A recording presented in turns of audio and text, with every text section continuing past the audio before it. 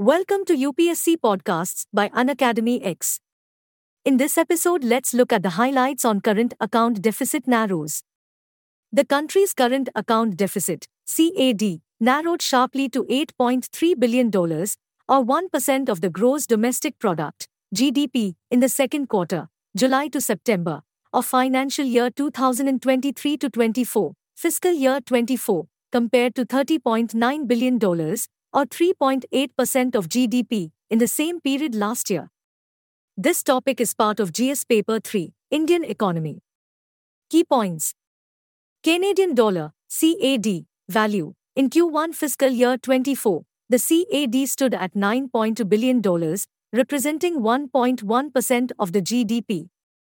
Merchandise trade deficit. RBI reported a decreased merchandise trade deficit of $61 billion in Q2 fiscal year 24, down from $78.3 billion in the previous fiscal year, influencing the reduced CAD on a year-over-year basis.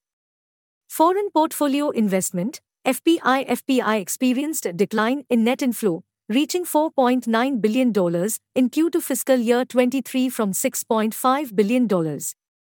External commercial borrowings, Q2 fiscal year 24 showed a net outflow of $1.8 billion in external commercial borrowings, compared to $0.5 billion outflow in the same period of the previous year. Current account deficit. Current account deficit is the difference between exports and imports of goods and services. It is a key indicator of the country's external sector. The flow of investments, goods, and services into and out of the nation is tracked by the current account. If the value of goods and services imported is more than the value of those exported, there is a current account deficit. An economy's external strength or weakness is gauged by its current account balance. When a nation's current account is in surplus, it suggests it is a net lender to the rest of the world. When it is in deficit, it suggests it is a net borrower. Imports of gold and crude oil are the main causes of India's CAD. India's current account deficit might be decreased by increasing exports while reducing imports of non-essential goods like electronics, gold, and cell phones. Several steps can be taken by a nation to reduce its current account deficit, such as lowering export restrictions, offering incentives to exporters, and negotiating better trade agreements with foreign nations in order to increase exports.